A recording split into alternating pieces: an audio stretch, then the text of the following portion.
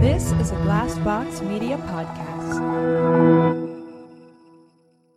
Hey guys, it is Ryan. I'm not sure if you know this about me, but I'm a bit of a fun fanatic when I can. I like to work, but I like fun too. It's a thing. And now the truth is out there. I can tell you about my favorite place to have fun. Chumba Casino. They have hundreds of social casino style games to choose from with new games released each week. You can play for free anytime, anywhere. And each day brings a new chance to collect daily bonuses. So join me in the fun. Sign up now at ChumbaCasino.com. No purchase necessary. VGW Group. Void where prohibited by law. See terms and conditions. 18+. Hello, it is Ryan, and I was on a flight the other day playing one of my favorite social spin slot games on ChumbaCasino.com. I looked over at the person sitting next to me, and you know what they were doing? They were also playing Chumba Casino. Coincidence? I think not. Everybody's loving having fun with it. Chumba Casino is home to hundreds of casino-style games that you can play for free anytime, anywhere, even at 30,000 feet. So sign up now at ChumbaCasino.com to claim your free welcome bonus. That's ChumbaCasino.com and live the Chumba life. No purchase necessary. VGW Group. Void where prohibited by law. See terms and conditions. 18+.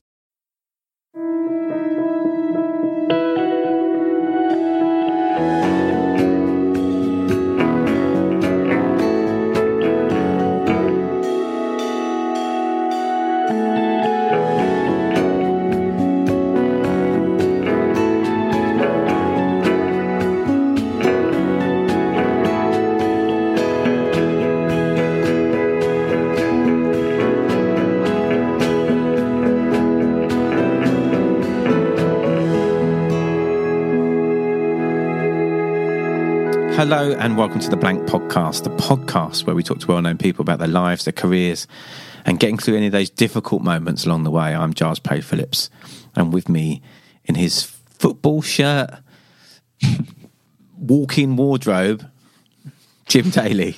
It looks a little bit, when I was putting the shirts up, it looked a little bit like sort of a sort of pop-up football shirt retro shop in Dalston. Well, I was thinking you could like have a market stall, mate. Market stall. I could do. I mean, obviously, the crucial factor being I don't want to sell any of these shirts. But yeah, I do. I sort of didn't realise how many I had, but we'll tweet a photo out actually from the Blank Twitter, and people can see. Well, I hold on to a few of them because when the apocalypse comes, you can use them to barter your way out of trouble. Please, sir, I need some food. Will you accept this Crystal Palace 1991 Zenith Data Systems remake shirt, please? What will that get? No, but I'll take your Ireland 2010 shirt that you've got there. No, not the 2010 shirt. But I do need to eat, so okay. Have some gruel. Yeah. That's a weird thing to think about, isn't it? Apocalypse. Well, you might have to at some point. Yeah, that's dark. true. That's a bit too dark, isn't it? Yeah. Nah, be fine. We'll be fine. Everything's grand. Talking of grand, we've got an amazing guest on this week. I know, and the word legend gets banded around quite willy-nilly these days, but this person is a true living legend. Absolutely. If you're a football fan or have watched football even once or twice over the past 50 years, you will know who John Motson is. And you will recognise the voice. And I think when you've worked in a career you said it was on the BBC for 47 years, that makes you a legend, of course, through longevity. But I think John's voice is just so recognisable. And it was amazing, like, hearing him talk on the podcast. It was like our own sort of private commentary. It was absolutely... Right at the start, he goes, John Motson here. And it was almost like it was the start of the match, like the start of match of the day. Yeah. I mean, so like you say, 47 years career at the BBC, has done something like 2,000 games. Yeah. And I mean, we talked, obviously, as Palace fans, we talked about his last game that he commentated on, which was at Selhurst Park when we beat West Brom. And he knew the goal scorers. He knew he obviously knew the score, and he's just got this knowledge of all the games that he's been involved with, and obviously beyond that as well. But tremendous career that he's had, and working his way up from local news and then getting into radio, and has seen kind of every stage of the football evolution in the last sort of 40, 50 years. I mean, I could have spoken to him 4 hours, but we were very conscious of taking up too much of his time. But I mean, there were so many things we didn't even touch on. Some of his World Cup, went to 8 World Cups. Yeah. That must have been incredible. And some of the games he's done, just the fact that his knowledge, you could say, because I mentioned about Palace in the 70s or something, and he was reeling off scores from big Palace games, but they get Burnley game and Swindlehurst, and it's just absolutely mad when you think about the things he's seen and that knowledge as well. So it was wonderful to have that firsthand, but also some great stories about, you know, when things didn't go so right in the commentary box and being hard on himself and and sort of dealing with, I guess, being a well-known voice in people's lives. So a really fascinating episode. Again, this is what's great about the themes we touch on within this podcast. We can talk to someone as consummate a professional as you get, you know, top of his game. And they still have those doubts and anxieties about their performances. And that's, you know, it's sort of, it's nice to hear those things, isn't it? When you're, you know, obviously I'm not have any broadcasting, you know, I amble through this journey of podcasting and, you know, would like to have 1/10 of John's skill behind a microphone. But it's always comforting to hear that, you know, even the very best of the best have those moments where they doubt themselves. So it was great. It was really nice of John to be so honest about that. But fascinating conversation. And I think we should read some tweets though before we dive in. Absolutely, yes. So I have a tweet here from R Dykes at Taffy Topaz. Great Twitter handle. And it's a reply to our tweet last week about the Christina Trevenian pod. And Taffy, I'm going to call her Taffy, says, love this podcast. Thank you for an insightful and most enjoyable interview, Christina. Your delightful nature and engaging personality shines through. I love your quote, the softest pillow is a clear conscience. Best wishes for your upcoming September auction. Yeah, well, it was a lovely episode of Christina. Yeah, it was. I love Christina. She's great. And that is a lovely quote, actually, and one that I'm going to try and remember. Yeah.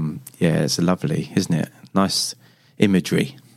Absolutely. I'd actually kind of forgotten that. You know, we do so many episodes and talk to so many people. Sometimes it does take people tweeting about their favourite moments you to go, oh, yeah, I remember that. Yeah. And it sort of brings it back to life again. So that is why we do love getting your tweets, because they help us remember sort of lovely interviews that we've had. Yeah, it's because you're in the moment of doing it. You don't always reflect. You know, I mean, obviously we edit these, you and I edit these together. And we don't always, you know, even in that stage, you don't always reflect on actual words, just making sure there's no blips in audio or there's too many ums and ahs and you-knows, which I tend to do quite a lot of. Anyway. But it's all part of, you know, we keep these in, it's all part of the blank process. You know. Well, I've got a wonderful tweet here from HJ Hundu, and it says, times are hard. Finding way through hard times can be challenging for you. You don't have to find your way alone. Please check out Blank Pod. And that's really lovely as well. So, another wonderful message from someone who's obviously finding Blank a comfort during these times. Oh, fantastic. Yeah. If you are obviously enjoying the episodes, please do get in contact and let us know. We love getting your tweets. I'm going to do the Twitter handle in the first part of the podcast. Why not? Just to mix it up a little bit. So if you are enjoying them, please do tweet us. Our Twitter handle is at Blank Pod. There we go. We're also on Instagram and Facebook, and it's the exact same handle. But let us know. We love it. We do really love your correspondence. Speaking of correspondence, and that's a link. That's a weak link. But anyway, it's terrible. Well, so as a commentator, you're corresponding to no, it's terrible. Anyway, this is why I'm not one of the world's greatest commentators, and John Motson is one of the world's greatest commentators. This is the legendary football commentator John Motson on the Blank Podcast.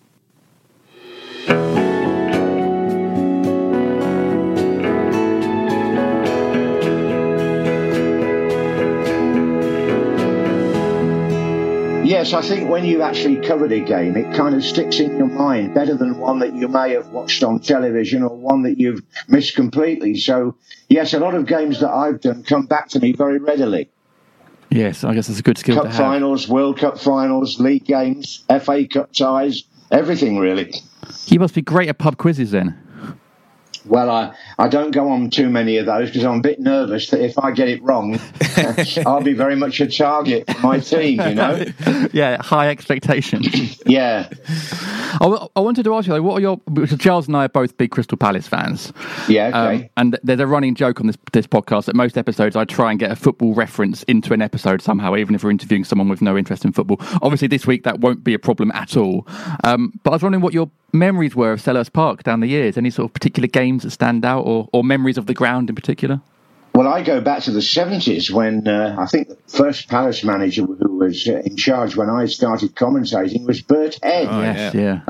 And then Arthur Waite was the chairman, and they named the stand after him. And I think the first time Palace really came to the forefront for me was when Malcolm Allison was the manager. It was that Terry Venables, Malcolm Allison combination that got Palace up. I think it was in '79 when there was it 50-odd thousand there the night they beat Burnley? Yeah, huge crowds.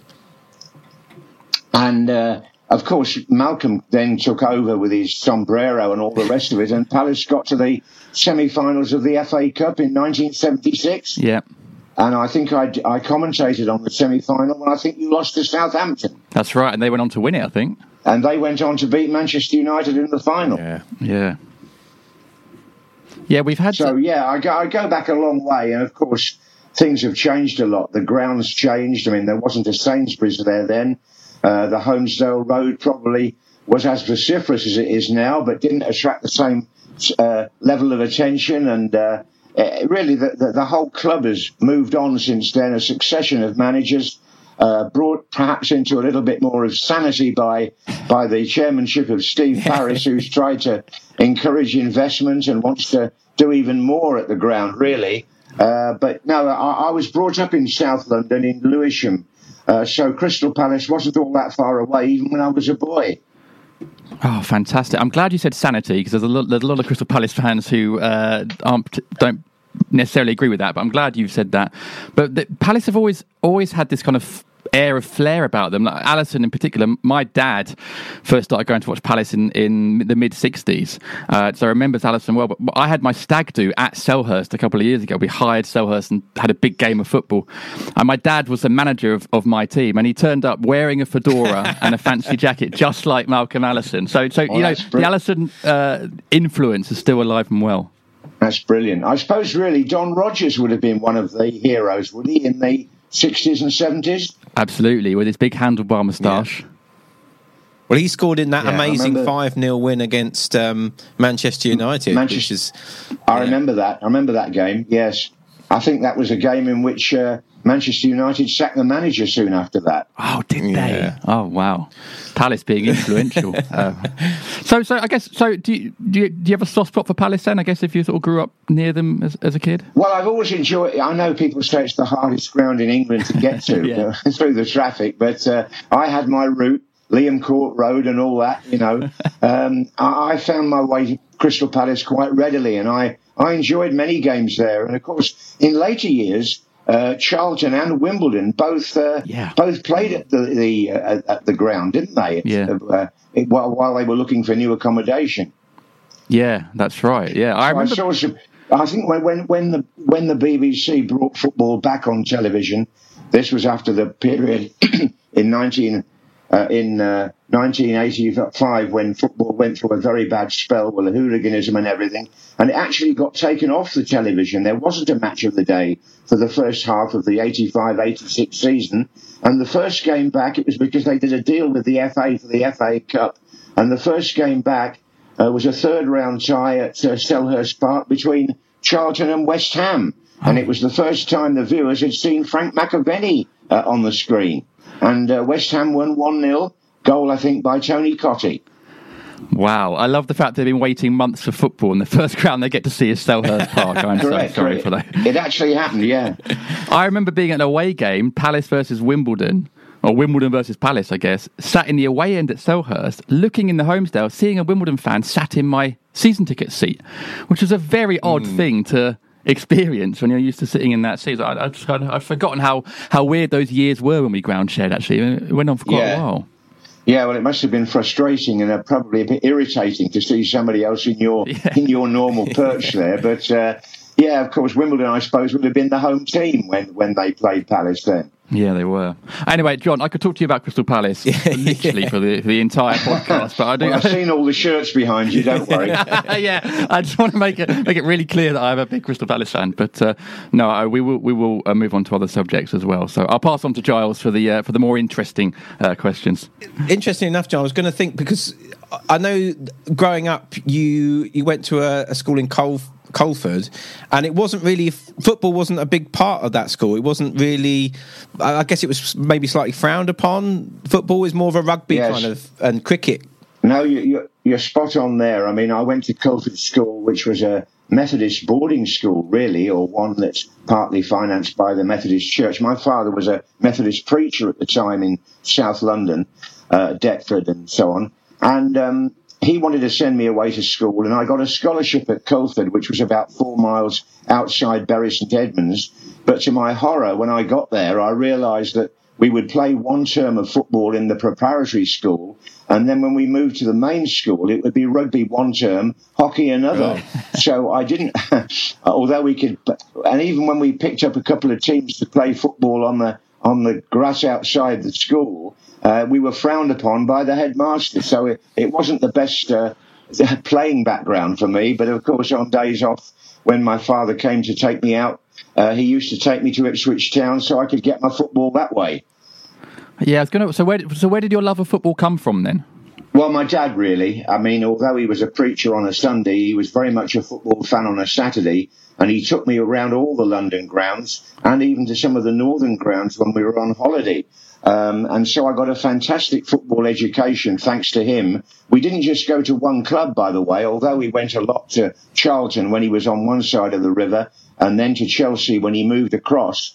He also took me to Arsenal, Tottenham, Crystal Palace, Millwall, and many other grounds, by the way. So I got a real breadth of experience watching football with my dad. And that stuck with me. You know, I was one of those boys who kept the programmes and stuck things in scrapbooks and that type of thing and collected cigarette cards. And it stemmed from there, really.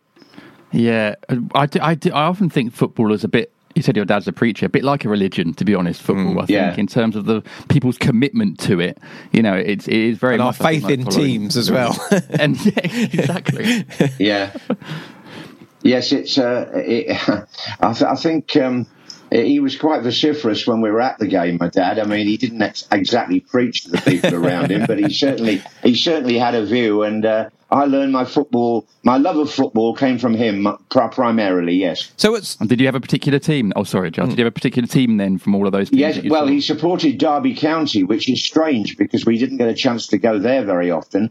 And yet my son, who's now in his 30s, my son also became a Derby County supporter, not necessarily because of my dad, but when I did a match at the baseball ground in the 80s, I came back with a sponsor's gift, a pencil case with, I think it was Eastern Electricity on the side, but there was a motif of the ram, the Derby mascot. Yeah. And my son, who was only about 1.5 years old at the time and was crawling across the floor, wasn't even walking. He latched onto the ram, and he became a Derby County supporter from that day on. It's funny how these that things is happen, amazing. I was going to say, well, at school, were you quite academic? Was academia something that interested you? Obviously, you had a love of sports, but Well, yeah, I mean, between managing to get a paper to read the football results, I had to do some work as well, as you would say.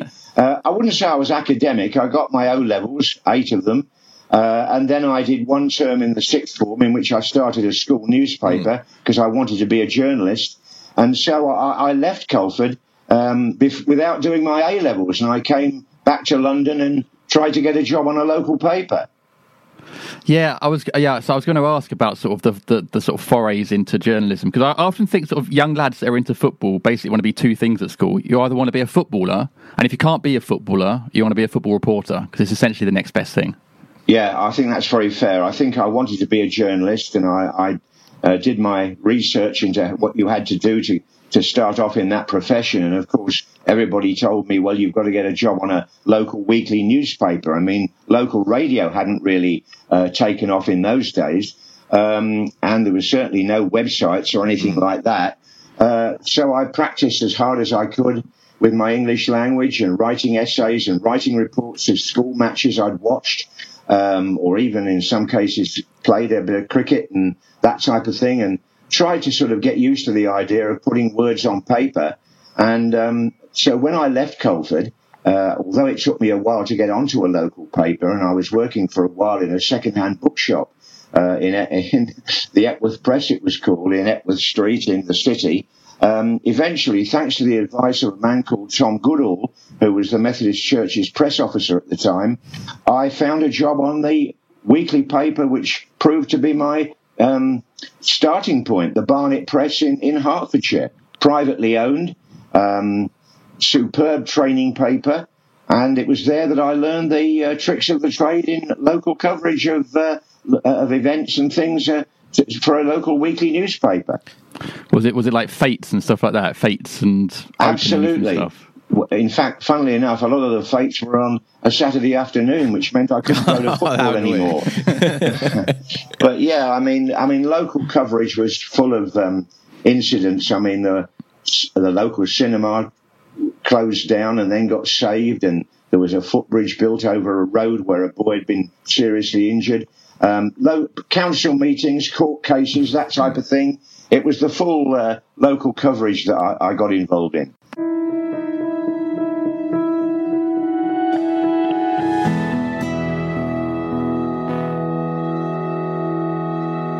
Today, many small business owners are busier than ever. Searching for and interviewing the right candidates can take time away from managing and growing a business. That's why LinkedIn Jobs has made it easier to get to the candidates worth interviewing faster. And it's free. I think LinkedIn's a fantastic platform, Jim. Have you got much experience of using it? I have to get jobs, yes. I've not posted for jobs because I am my own boss. So the only employee I've ever had is Jim Daly. And he's pretty great, I'll be totally honest. But to get jobs, yeah, I've had quite a few through it. It's very easy to use and a really great way of networking people in your industry. Yeah, like you say, as freelancers, it's vital really to have something like LinkedIn to be able to network and meet other people who are in similar industries to ours. And also for business-to-business stuff, it's excellent as well. Create a free job post in minutes on LinkedIn Jobs to reach your network and beyond to the world's largest professional network with over 30 million people in the UK. Focus on candidates with the skills and experience you need. Use screening questions to get your role in front of only the most qualified people. Then use the simple tools on LinkedIn Jobs to quickly filter and prioritise who you'd like to interview and hire. LinkedIn Jobs helps you find the candidates worth interviewing faster, and you can post a job for free. Just visit linkedin.com/blank. Again, that's linkedin.com/blank to post a job for free. Terms and conditions apply. Yeah, it's come up numerous times on this podcast that I also started off my career in local news as well on a patch called Uckfield in East Sussex, and famously that edition of the paper closed after I left, so I'll let you work out what sort of influence I had over the paper. And the reason at the time... Yeah, the readership numbers went down swiftly. They plummeted, absolutely plummeted. Well, I did 4 years training at the Barnet Press and eventually passed the NCTJ qualification, which in those days was called the Proficiency Certificate. And then when I'd done the 4 years and I was the area reporter for Potter's Bar, which by now was the church where my father was preaching, partly by coincidence. But when I'd done my 4 years training, I'd started to cover Barnet in the Athenian League, Barnet Football Club, who now, of course, play in the Premier League of the National League. Some people still call it the conference, but they're there, and they have been in the Football League. But when I was covering them, they were an amateur team in the Athenian League, and their manager was a guy called Dexter Adams, a famous ex-amateur international who actually worked at his full-time job was on the Daily Mirror in the advertising department. And he went and got me some advice from one of the Daily Mirror football reporters, and they said, well, because Dexter had said he thought I had some promise as a football writer and reporter, and they said, well, tell him he's got to try and get a job on a provincial daily or evening paper. So I started the application process all over again, writing to all the papers, morning and evening papers in the country, and I got offered 2 jobs, one by the Nottingham Evening Post and one by the Sheffield Morning Telegraph. And the Morning Telegraph was a kind of quality paper, but it almost made itself into I suppose you'd say, a provincial version of The Guardian. It was quite upmarket. And I got a job there on the sports desk, which meant I had to do some subbing as well as some writing. And that was the gateway, really, to what happened to me in my career, because while I was on the Sheffield Morning Telegraph, Radio Sheffield became one of the first 6 radio stations to be launched on an experimental basis, I have to say, at the time, by the BBC. And my sports editor, the late David Jones, was asked by the local radio controller, because they had no permanent staff to speak of, whether he could start a sports programme. So what David did, he sent the rest of us out to our usual weekly beat, if you like, whether we were covering Sheffield Wednesday, Sheffield United, Mansfield, Rotherham. He would send us out to do our newspaper report, but then he would say, well, on your way back, nip into the radio station and do a report over the air.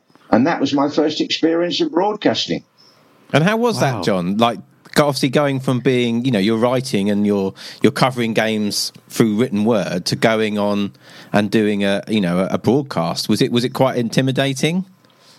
Well, I practiced a few times. I used to try and do commentaries when I was in the toilet. Oh, really? Back at home. I mean, I always used to imagine myself trying to be a commentator. And anyway, I found that my voice was quite suited to the microphone. Well, they must have thought so, because they kept asking me to do things. And somehow or other, I think that broadcasting came more naturally to me than writing, because we had a sub-editor on the sports desk at the Sheffield Telegraph called Benny Hill, not the comedian, I hasten to add, a hard-bitten Barnsley-based, top journalist in terms of running the sports desk, and but he was a sort of tough Yorkshireman. And one day I'd written a report on a match, I think it was at Bramall Lane, and we had to hand our copy over on the desk on the night when we finished it. And he read it, and he looked at me and peered over his glasses, which was his way of sort of looking at you when he wasn't very pleased. And he said, Motson, I've just read this. He said, I think, having listened to the radio on Saturday, he said, I think you better stick to broadcasting. and that was the end of my career as a writer. I bet he got so much stick on the sports desk. I mean, you would call yourself Benjamin Hill, wouldn't you, if you had that? Well, name? yeah, exactly. Yeah. The poor guy. But it sounds like you're very much someone that was then up for the next challenge. You're talking about you did this thing, and then you thought, I'll try this next thing. And I guess in that kind of world, being up for whatever's next and giving it a go is kind of the way to progress, I guess. Well, I was only, in my early 20s then, so I suppose it was a case of sink or swim, have a go and see if you can make something of yourself. And I was very, very lucky, because after I'd been doing reports on Radio Sheffield for about a year, and I was still on the paper at the time, the BBC in London were advertising in the UK Press Gazette, the trade magazine at the time, where you look for all the jobs. They were advertising for sports news assistants to come and work in what was then Radio 2. These were early days, before 5 Live. So I applied for a job thinking, well, it might put my name in people's minds for something in the future, not thinking I would get the job at the time. Came down for an interview, and was sort of fairly sternly told, well, we'll keep you in mind for the future, but at the moment you haven't got enough experience. So I went back to Sheffield, a bit disappointed, but nevertheless I'd made a place of myself in somebody's mind, because a few weeks later I got a letter from the BBC in London saying, well, we're now appointing 2 more people in this department, sports news assistants. Would you like to reapply? So I went through the whole process again, and this time I got the job and started by reading the racing results. Oh, okay. That's interesting. So they saw me as a voice, I think, more than as a producer. So there was only 6 minutes of sport. I always remember that on the radio in those days, on Radio 2, 6:32 it was on, 6:32 to 6:38 in the evening.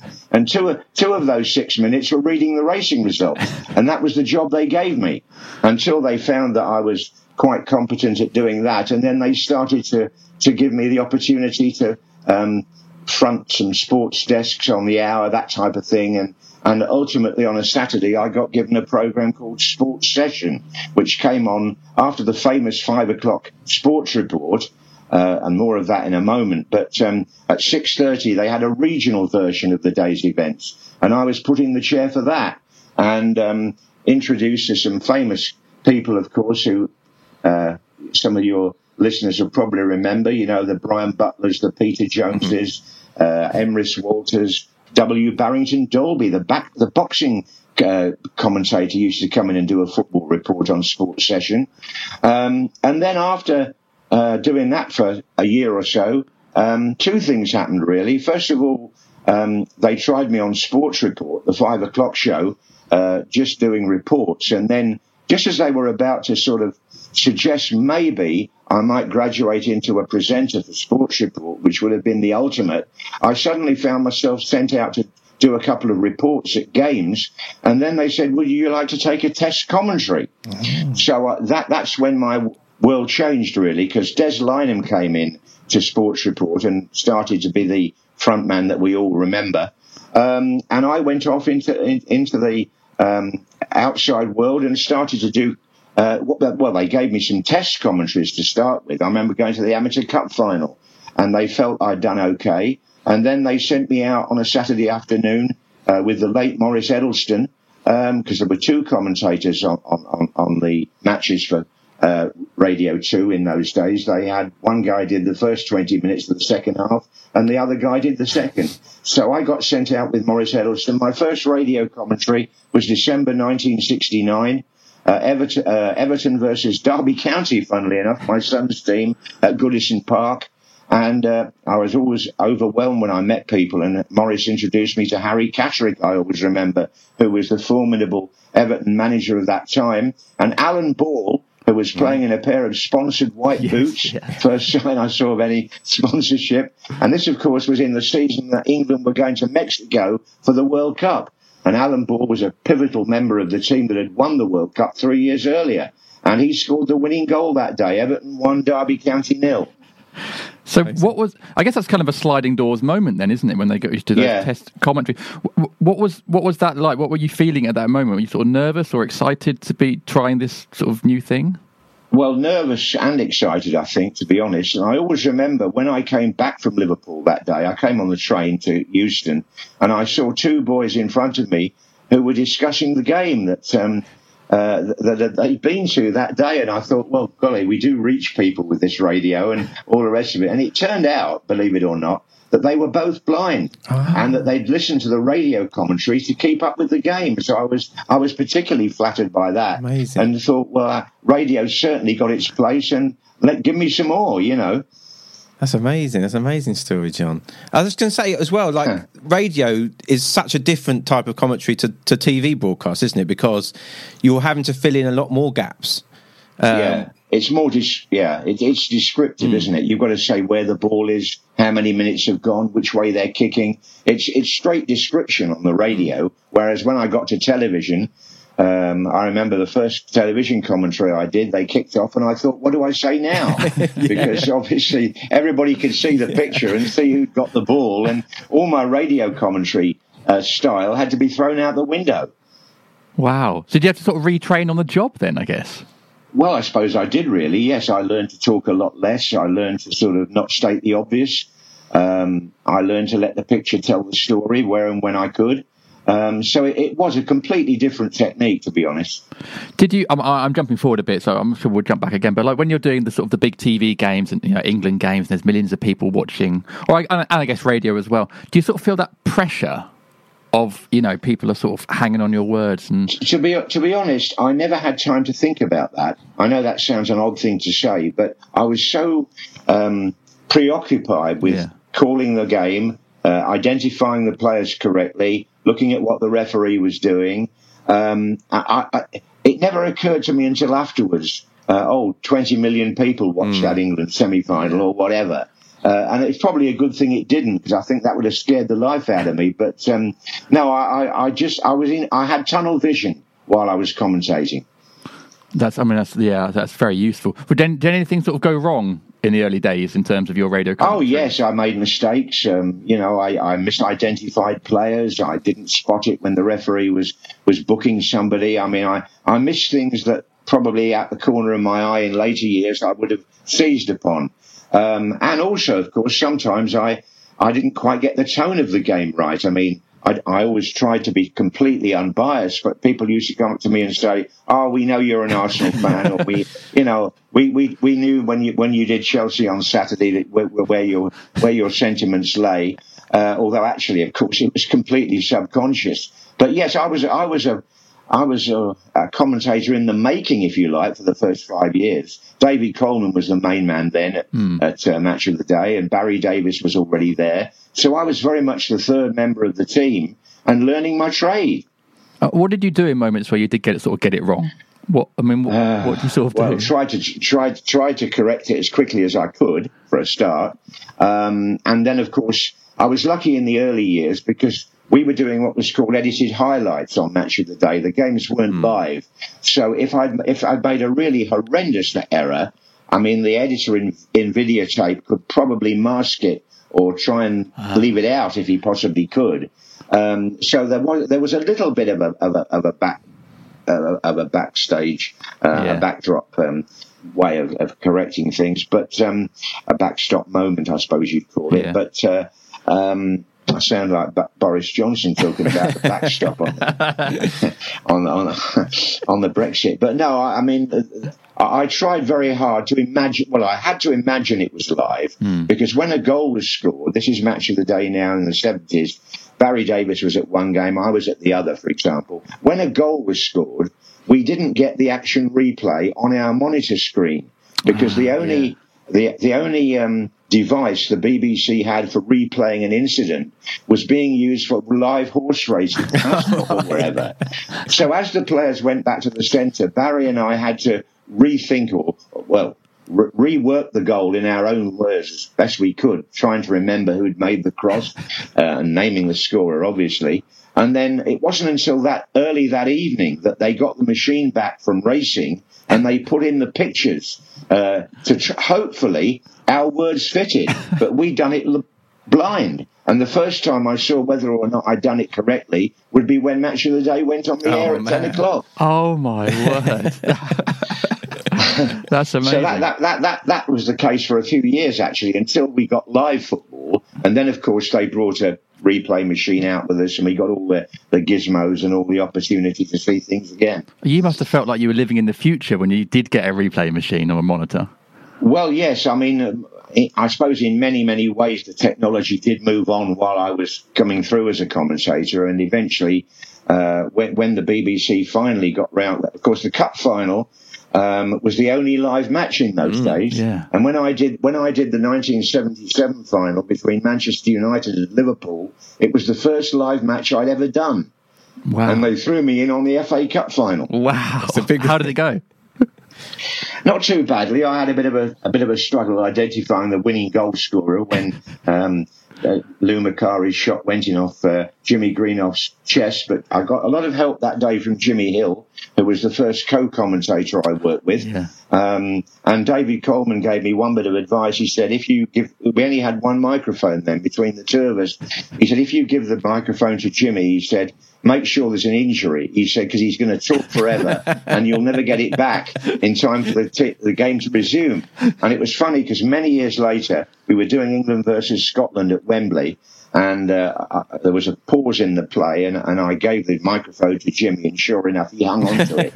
And I realised that England were on the attack, and to my horror, Trevor Francis struck the ball in the back of the net. And I realised Jimmy had done and Jimmy, of course, was full of it. Oh, it's a goal, and all that, in his typical way. And then to my relief, I looked at the pitch, and the linesman had his flag up for offside. So, in fact, Jimmy Hill's commentary was never a goal. I love this idea of you outshot trying to wrestle the microphone off him. Yeah, that's right. Yeah. Oh, that's great. When did those because I guess when you first started, John, it was just you commentating. When was the sort of era of when you had sort of a co-commentator? Well, was that you're quite right. You're quite right. I was doing on the recorded matches on a Saturday. I did the whole match and the replay, or rather, when talked over the incidents again myself. But it was when live football came on. Really, I mean, the cup final we had a co-commentator. England versus Scotland, yes, we had a co-commentator, and gradually, at the World Cup, and that's when it really came into the fore. At the World Cup and at the European Championship finals, when we did lots of live games, we had co-commentators with Barry and myself and David Coleman all the time. So do you prefer having a live commentator? I guess it's something that just sort of happens. Sorry, co-commentator. Well, I saw two ways of taking advantage of that. First of all, they could add something that you hadn't had time to explain or even bring to light something that you've missed. And secondly, it was a breath pause. Yeah. You know, if you'd been going at 100 miles an hour with the microphone and you suddenly felt to yourself, well, I can hand it now to Mark Lawrenson or whoever, Trevor Brooking or whoever it is, and that would give me a chance to have a bit of a breather and get myself ready to pick up the commentary again. And I guess you're sort of working as a team, aren't you? I do know a couple of commentators. Very much so. A guy called Gary Taphouse, who's been doing it a long time, really, really nice guy. But he sort of told me a long time ago he likes working with a co-commentator because you're sort of working as a little team then, and you're sort of not so on your own and lonely. Well, I've got a lot of time for Gary Taphouse because I remember that match at Crystal Palace that I think you may have been at when I finished my match of the day stint in 2018. Yeah. Gary Taphouse, who was also working that day, gave me a little present, a bottle of whiskey, I think it was, and a bar of chocolate to say all the very best. It was really kind of him. But yes, the number of commentators proliferated with the amount of football that escalated on television, which is an understatement. I mean, Sky doing matches, many matches every week, and ultimately, of course, every game was televised in some form or another on a Saturday. And I must just say that Match of the Day changed because when I started, the two matches that we picked, BBC covered, Barry on one, say, me on the other, they would be shown at about a length of something like 20 minutes in the evening, and we didn't even see the goals from the other games. The contract didn't allow it. Wow. So you know, now that we see every goal over and over again, it's changed completely. And also in those early days, it was stipulated by the Football League that the BBC had to show 14 matches from the old Division 2, never mind Division 1, which was then what's now the Premier. Division 2, we had to show 14 matches. 7 of them had to be screened as the main match. Wow. And 4 games from the old 3rd Division also had to be screened. 2 of them had to be the main match. So it was quite I say democratic. It wasn't democratic if you wanted to see your favourite team and they weren't on. But the Football League was trying to make sure that, you know, we couldn't go to, say, Manchester United or Arsenal every week. That's mad. Can you imagine that now, them saying you can't go and cover City or United? It's just bizarre. Yeah, and I used to do Football Focus from the ground at lunchtime, and I had to be very certain that I wasn't going to give away where I was, because that was where the game was going to be in the evening. It is mad, Charles, isn't it, to think that there were so many games you just, unless you were at the ground, you'll never see those goals. I remember Palace beat, I think it was Sheffield United, and they may have been top flight, maybe the second division, 5-0, and a guy called John Hughes scored a goal from distance. I remember it. He used to be called John Yogi Hughes, I think they called him. And every time my dad tells me the story of that goal gets further out. So I think it's probably about 25 yards out, but by now it's sort of way over the halfway line. But of course it was just not recorded. So there was, unless you were there, you never saw it. Yeah, Yogi Hughes, I remember him, He was a very distinctive character in the Palace team at that time. As were many, I mean, I can run through players and you tell me when they played and who they played, scored. David Swindlehurst and people like that. You know, remember him? Yeah. Steve Kember. Yeah. Oh, yeah. Came back multiple times as a player and manager. Saved he did, many times, didn't he? Yeah, I once played in a charity match with him, actually. I mean, in those days, you know, you could get to know the players. There wasn't the security around them that there is now. I could stand in the corridor as they walked through into the dressing room and stop and talk to them, as I often did. Nowadays, of course, players get off the coach and they've got headphones on, listening to whatever it is, and they go straight into the dressing room. But in those days, it was a lot more informal. And the managers, too, were a lot more accessible in many ways. That must have aided, you know, young reporters and young commentators having that access. Oh, yes. I mean, I remember I think earlier on, I was a bit overwhelmed when I first met Harry Catterick. Well, I was also intimidated when I first met Brian Clough. Of course. And believe it or not, that was at Crystal Palace. Derby were playing there in a game. It must have been about 1969 when Derby were on their way to big things under Cloughie then. Yeah. And I had to interview him for Sports Report, the radio programme, and he came into I see him now coming in his grey overcoat into what was our little interview area. and I had the microphone ready, but the BBC was still reading the football results, and I was getting worried that he would leave without me getting around to doing the interview. And I always remember he said, "Relax, just relax, young man." And it was the start of a very good friendship I had with Brian Clough. I got some very good interview. Well, everybody got good interviews with Brian, but I mean, I was on the, if you like, the interrogation side of talking to him if there was a chance to get a word in, and he was absolutely marvellous. Yeah, I mean, there's some very famous interviews with him, with him that I've watched countless times on YouTube and things that. Where I can imagine it would be intimidating having to talk to him.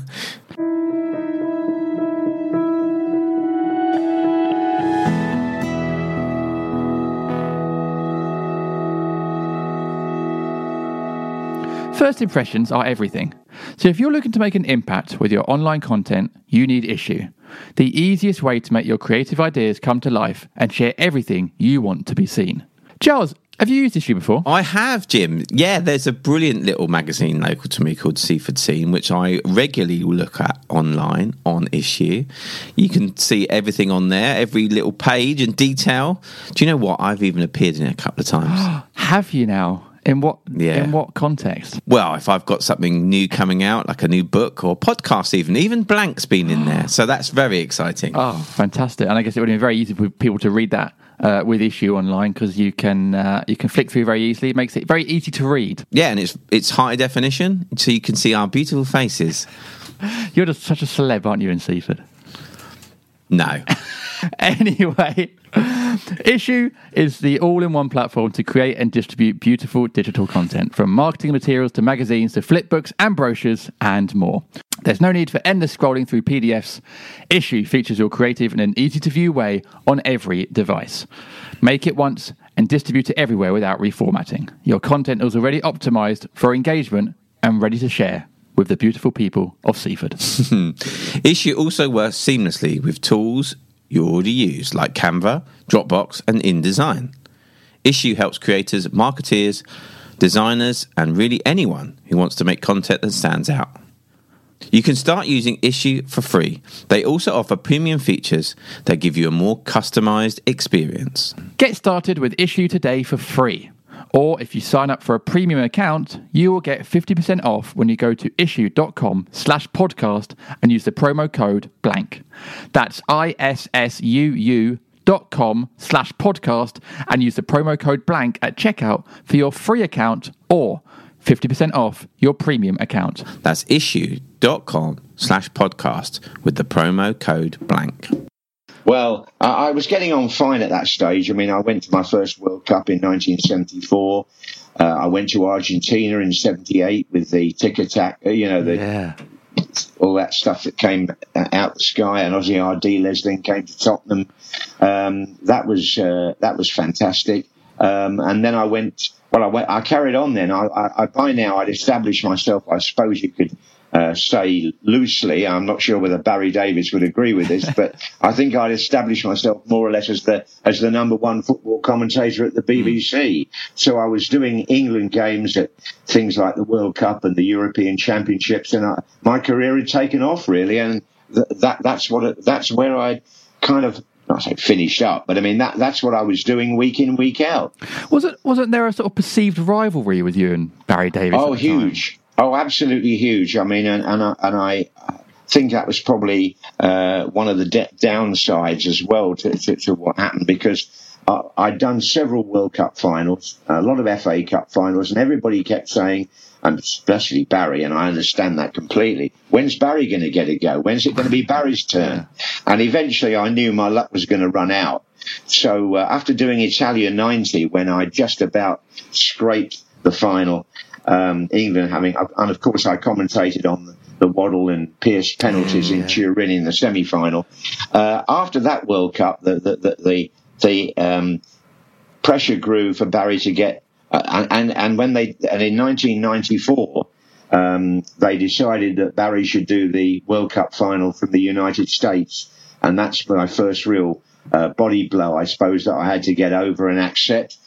Which I did, although he then went on to get the FA Cup final in the following 2 years. So I was almost, almost use the word demoted there, but I was almost reduced to doing the second role, and Barry had taken over. But then in 1997, ITV came in, and Brian Moore was about to retire, and ITV offered me his job, switching channels. Oh. And when the BBC got to hear of this, they reacted quite quickly, and lo and behold, I got the cup final back in 1997. When I think Chelsea beat Middlesbrough. Di Matteo after 20 seconds, whatever it was. 44 or 5, was it? It was certainly the quickest cup final goal, because I remember saying that, because I'd had it on my pad all those years, waiting for it to happen in the first minute. I can still see it smash in off the bar, actually. I can still remember. It did, you're quite right, yeah. It must be weird you've got these great colleagues you respect, but then you are kind of vying for the same position. It must be sort of a weird position to be in.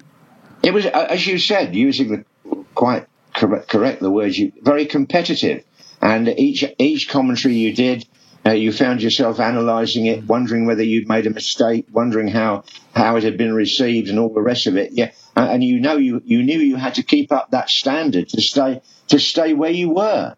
So it was quite testing in a way, and I suppose ultimately I got used to the idea of putting myself under that kind of strain. It wasn't very good for my wife and family, probably, but I managed to keep my head above water, so to speak. I was going to say, John, obviously, you funny enough, you talked about that semi-final with England and the penalty misses, and often you're kind of you're commentating on kind of national tragedies to a certain extent. How do you find dealing with that? Because obviously you're having to speak almost to the nation in those moments. Yeah, but again, you see, the concentration factor came to my aid, really, because I remember that semi-final in Turin, and we didn't have on the screen that little chart they put up now, where they put a green tick when somebody scores the penalty, and you can see it develop. The penalty shootouts there in front of you on the screen. We didn't have any of that, and I remember having a piece of paper and a pen, and trying to keep track of where we were. I mean, what I was dreading was saying England are into the final and realising that, of course, the competition wasn't over, or England are out of the World Cup and they still had another. But ultimately, of course, I managed to get the scoring sequence right, and Germany didn't even have to take their fifth penalty, did they? So that was probably the most nerve-wracking I ever had. And I suppose it was only afterwards that I realised the precipice that I was on and what that meant to all the people I was talking to. And then your words in those moments are then stuck in time, aren't they? Forever. Yes. And England are out of the World Cup. Yeah, absolutely, yes. Yeah, they weren't out completely. They had to play a third place match, but I mean, effectively, they weren't going to be in the final, and that was the game of Gazza's tears. Of course. Yeah. I mean, third place games are completely pointless. Let's be honest. Not a fan of those at all.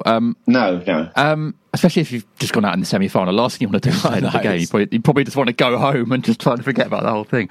No, I think that was Peter Shilton's 125th cap, wasn't it? The third place. Was that the last time he ever played? Yeah. Because Chris Woods was going to play, but then because it was his 125th, I think Shilton played. I may have got that wrong, but I think it's something like that. Well, what I have corrected over the years in people's minds is that when we had the penalty shootout and Peter Shilton didn't really get near any of the German penalties, and somebody said, Bobby Robson had been warming up the reserve goalkeeper, and he might have made it, as managers have since then, he might have brought the reserve goalkeeper on. And for a while, a lot of people thought it was Dave Besant who was in the squad, in the 22.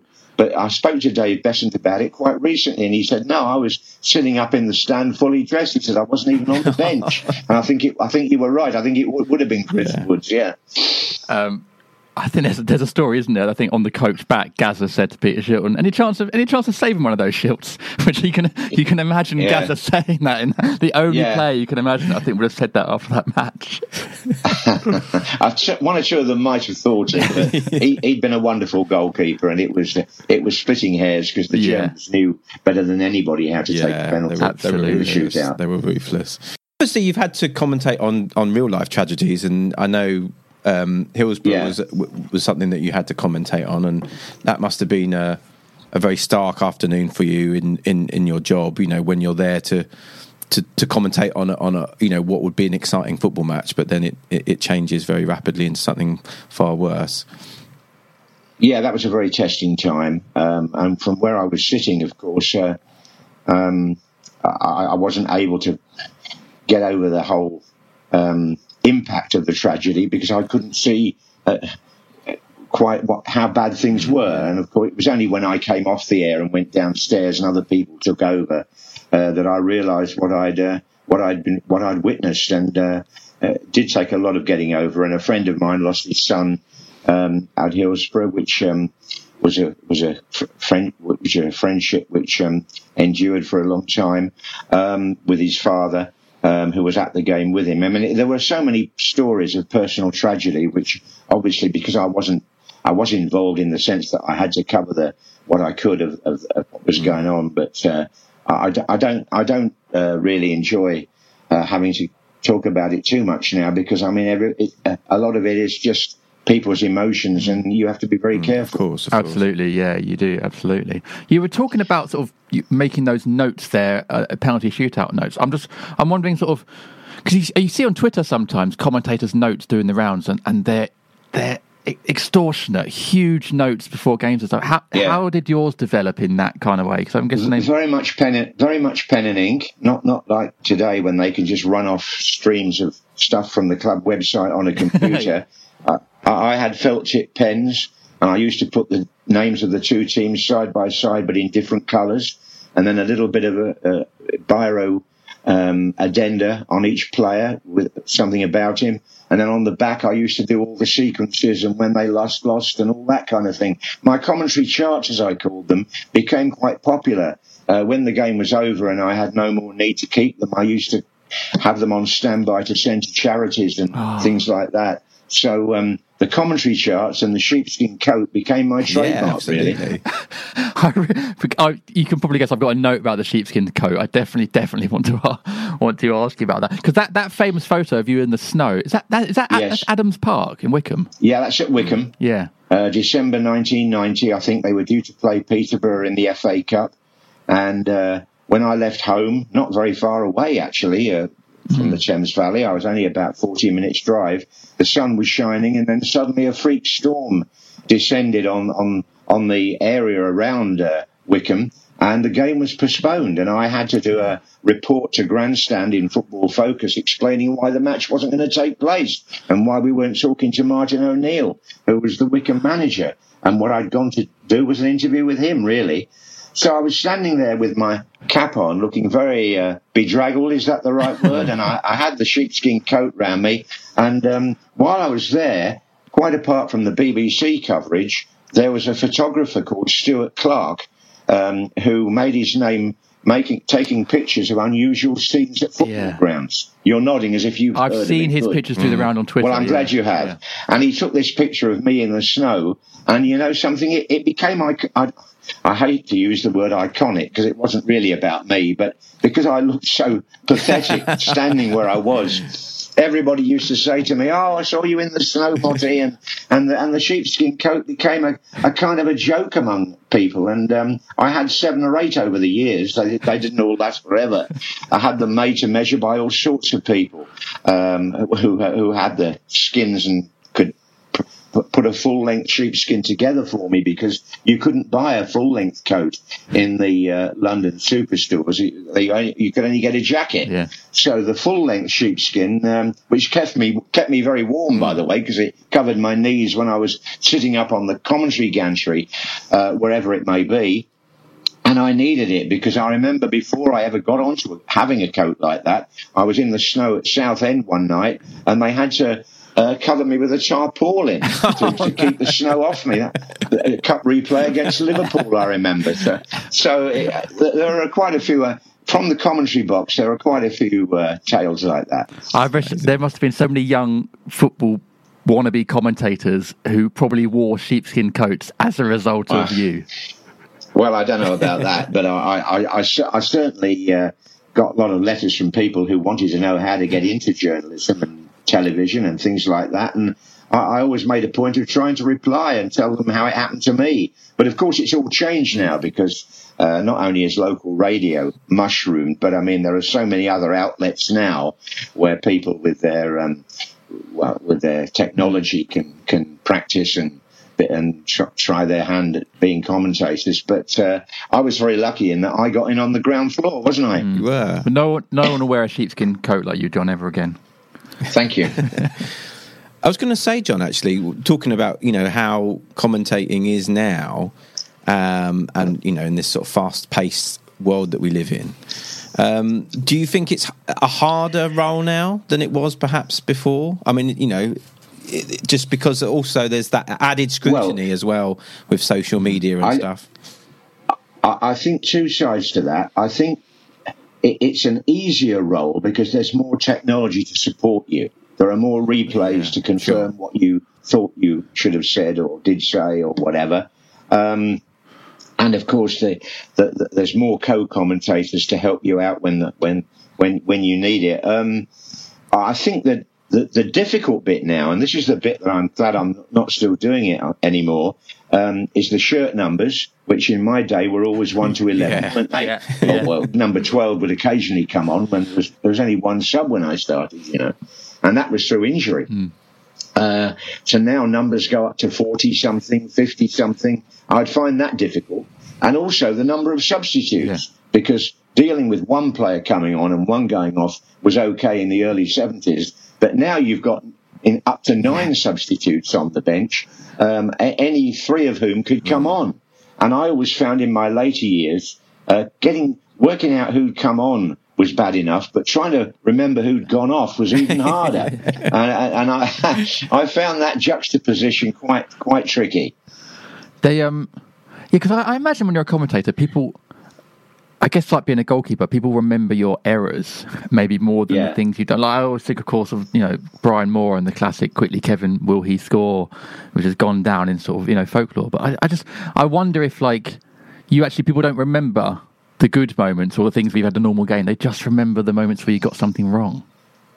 Well, I guess perhaps they do. I mean, I made a mistake in a European game over in Sweden once when Blackburn Rovers were playing in a European match when they were champions, and a player got sent off and I never saw him go off because I was too busy watching the replay of the tackle. And it took a long time. And when I put my eyes back on the field, I realised the opposition only had 10 men. But I covered that up fairly quickly. But it was one where I thought to myself, golly, that is the ultimate, or for me it was the ultimate mistake up to that time, that I'd actually failed to see a player sent off by the referee. So yes, there were some hairy moments, definitely. Have you ever had any moments where you've gone blank, to bring it on theme with the podcast, where you haven't known what to say, or the words have got stuck in your throat and you've sort of been dead air, I guess? I don't know whether I ever clammed up completely. I think there have been moments when I've sort of played for time and I've filled up by saying something else because I couldn't work out who got the ball or who done this or who done that. But that was all part of the gig, really, knowing how to delay the final comment if you felt you could get there in the end, but you needed a bit of time to see who it really was. I had a lot of moments like that. Yeah. I was going to say, John, were you hard on yourself if you made errors and stuff? Oh, yeah. Desperately. I used to watch the video over and over again when I came home and used to replay the incident and worry about what I should have said and why I missed what I missed. And, Giles, it was difficult that, you never did. The problem was you were never going to do the perfect commentary. No. So that you could get as near to it as you could, but there was always going to be one little thing that stuck in your mind that wasn't absolutely perfect. Yeah.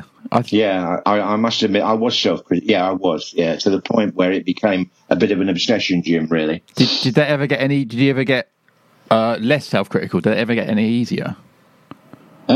I don't know about that. I think I probably by the time I got to the end, I'd made every mistake it was possible to make. So I was thinking it can't get much worse. No, I don't think so. I don't think it would ever easier because of the reasons I've told you. Because the game got more complicated. I mean, we haven't even mentioned VAR and the referees and how that gave commentators another hurdle to climb. But no, I just went on to, I mean, and don't forget, I've been doing it for, what was it? I think I did it 47 years on Match of the Day. So by the time I got to the end, I think I'd experienced most of the things that would happen to a commentator.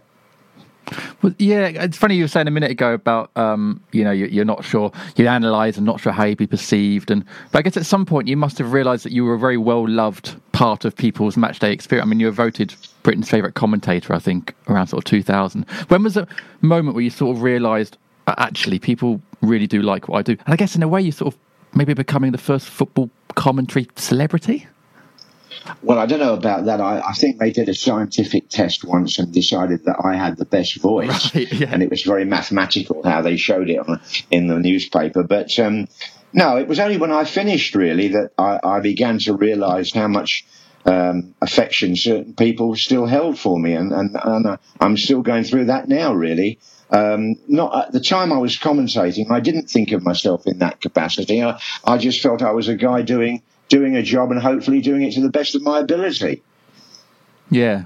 Well, clearly you were, but I think you become part of people's match day experience, I think. People hold their football Saturdays in such, for a lot of people, it's the highlight of their week after a working week. And then, you are part of that. So you end up sort of being, I guess, part of their lives, really, this ritual of their sort of Saturday life. Well, there are other commentators, but I thank you very much. I take that as a compliment. Maybe because my voice has been there for so many years. Often people come up to me now and say, "Oh, I grew up with your voice," which is it's a big compliment, and I take it as such. But I don't take it for granted, obviously. Do you miss it, John? I mean, obviously you've been away from the game for a few years now, but yes, I have. No, I don't miss what went with it. I don't miss the travelling. I don't miss the hours and hours of poring over stats and doing my chart and all that. But I think sometimes I miss the excitement of actually getting up on the gantry and letting my feelings out that way. Certainly in Euro 2021, I'd very much like to have been doing the England games, but of course that wasn't possible, and it would have taken an awful lot of time to have prepared for them if it was. And I mean, a big question is, do you still have a sheepskin coat? Do I still have a sheepskin coat? I still have the nearest thing to it.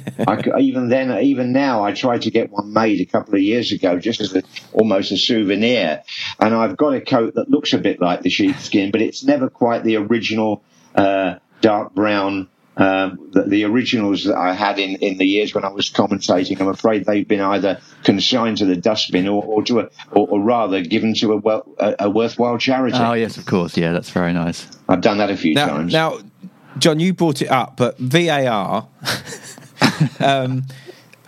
What are your feelings about VAR in general? Do you think it's being?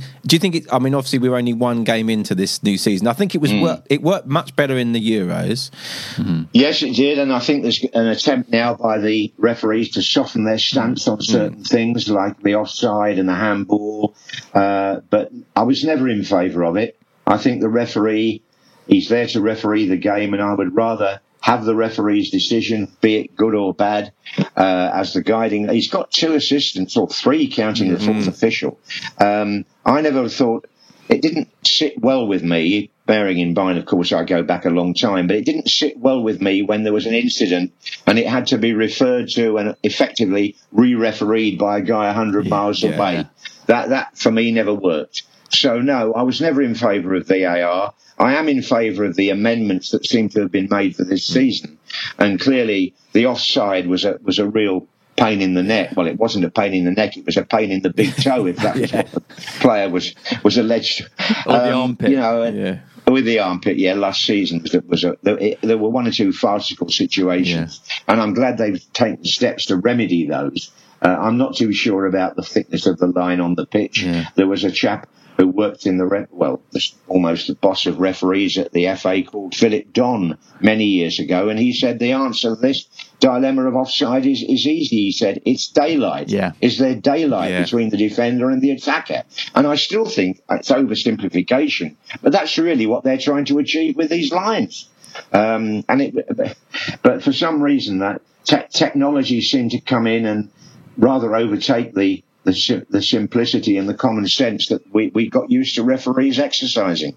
Yeah, I think they are trying to bring daylight or something as close as possible to it this season, I guess. But I know it's hard with the thick lines on the pitch. But I guess, like, over the years, you must have seen multiple sort of changes to the game. I'm trying to think, like the back pass rule, I guess, and more substitutes and stuff. So I guess names on shirts, sponsors, sponsorship, which hardly existed when I took over in the 70s.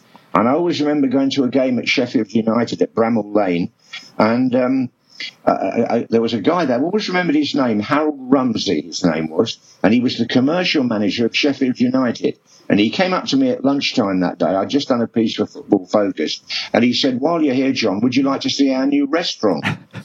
And I said, "Well, hang on a minute. I've got to stay at the ground now." I said, "I've got a game on at 3:00. I haven't got time to go into the city centre now."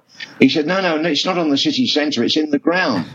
And that was one of the first times, Arsenal was one of the first that had a little restaurant in the corner of the stand. And then, of course, it mushroomed, didn't it?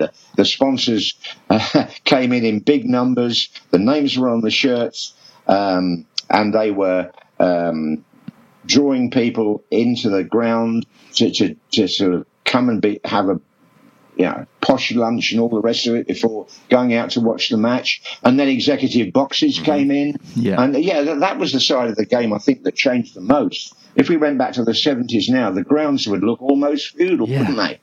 Yeah. Do you think all those changes were good? Do you remember at the time thinking, "Oh, this is going a bit far or a bit weird"? It's the march of time, Giles, isn't it? I mean, it just comes and whatever you do, you can't stop progress.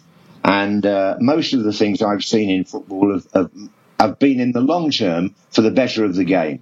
And really, all right, it's about money. We know that. And wages have rocketed and transfer fees have exploded. And there have been all sorts of things that are different.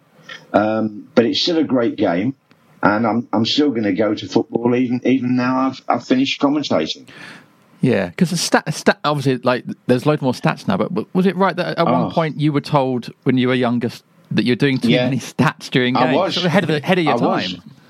Too many facts and figures, they said to me. But look at the number now that get churned out, not just by commentators, but in the newspapers and everywhere. And obscure ones at that, which I would never have used. Like that's the 13th time he'd scored with his left foot. Things like that. You can look at them now and think, is that really important? But anyway, it's the march of time. Yeah. Oh, it's been so joyous talking to you, John. Thank you so much. Yeah, thank you, John. It's been, honestly, and yes, I'm one of those people that grew up listening to you commentating on matches, and miss hearing your voice on Match of the Day. So, thank you for many happy memories. Well, I'm sorry I haven't come up with anything extraordinary, but I mean, I can only tell you how it's been, really, can't I? So, I've enjoyed every minute of it. Thank you very much for giving me the opportunity to talk about it, Giles, and you, Jim. No, it's been great, John. Thank you. Fascinating career and, wonderful memories. Thank you.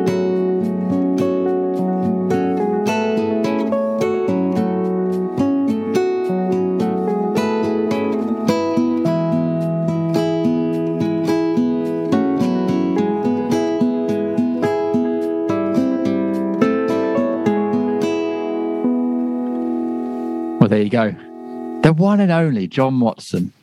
I almost can't quite believe actually we just chatted to him, but an absolute icon in the footballing world for the last half a century on the Blank podcast. What a lovely guy. Some fantastic stories, some great memories delving into the memory bank there, and some lovely advice as well about when things aren't quite going so right. So really perfect episode there. And we really, really appreciate John's time and John's family who helped us set up all the tech for it as well and get this interview going. And we believe that might have been John's first ever podcast, I think.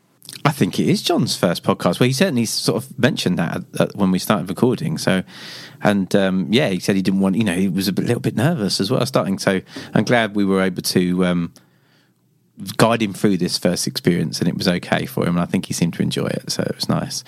And what a great person. And it feels a bit surreal having just talked to John. This person that's been so iconic in our lives, our footballing lives. And it's funny when you actually get to chat to these amazing people. That this is the great thing about doing this podcast is never got there's everyone that says yes to coming on. I'm always like, oh my god, this is amazing. We're going to talk to this person. So it's just especially when it's someone who's obviously had a career in broadcasting, so it's a voice you've heard so many times, because it's just his voice. It's not something he's practiced, it's just his voice, but obviously you're then hearing it sort of in person. It's a very exciting and sort of surreal moment, really, I guess. Yeah, absolutely. And he's and I guess also putting the boot on the other foot to some extent. He's not used to being on the other end of the camera, of the microphone, being asked the question. So, that was nice as well. But a great episode. Really enjoyed it, and I hope everyone else enjoys it as much as we did recording it. Indeed. So thank you, John, so much for your time. I mean, I would do the Twitter handle here to remind people how to get in contact, but I mean, did it at the top, didn't I? So, but should we do it again anyway, just for kind of, Well, why don't we tell people about our amazing Patreon instead? Of course, where you can actually get added extra content with John. So we asked him a couple of questions at the end, which were very interesting. A couple of very interesting stories cropped up as well. So if you've enjoyed this, but you want to hear more from Motty, then, that sounds like a podcast, doesn't it? More from Motty. Then please do sign up to our Patreon, where you can get extra content with all our fantastic guests at patreon.com/blank podcast, which is patreon.com/blank podcast. I would 100% recommend it. Yeah, and if you're feeling particularly generous with your time and money this week, you can also buy our book, which is in all good bookshops and online. It's called Blank How to... Oh no, what is it called? There you go, it's a blank moment. Why it's fine. And fail. Why it's fine to falter and fail, and how to pick yourself up again. Perfect. That is the perfect promo for the book. Sorry, Quadrille. Yeah, sorry, Selena. But there you go. That's the perfect way to promote the book. Yeah, please do. Our book, of course, is a sort of an extension of the podcast and delves into a lot of the subjects that came out today and that come up with all our guests. So please do buy a copy if you enjoy the pod. We would hugely appreciate it. We would. I believe that's it, Giles. That's the end of the podcast. Yeah. It's the end of this episode. Sorry, this episode. That sounded very like, this is the end of the podcast. Imagine if that's how we went out. Suddenly we're like, okay, bye. Bye. No, it's the end of this week. We will, of course, be back with more episodes. So this is episode 10,000 and it's the end of the podcast. At what point do you, the question for another day, but at what point when you've done a podcast for load, say you do get to 1,000 episodes, do you then point be like, do you know what? That's enough. I don't know, mate. I don't know. I mean, it would take us a while to get to 1,000. That'd be 10 years' time, probably. Actually, by then, we'll probably be like... There won't be anyone else to talk to. You're like, I'm sick of Jim's face. Yeah, we've run out of people to talk to. Well, unfortunately, your room, the room behind you will be so full of football shirts that you won't be able to get into it.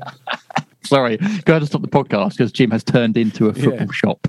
So, who knows? Well, we'll see what happens in 10 years' time. But thankfully, you won't have to wait 10 years for the next episode. It is 1 week away. So we're back next week with another episode. Tuesday on the public feed. Monday if you are a patron subscriber as well. So, but until then, have a great week. Giles, have a good one. And you, Jim. Take care and look after yourself. Bye.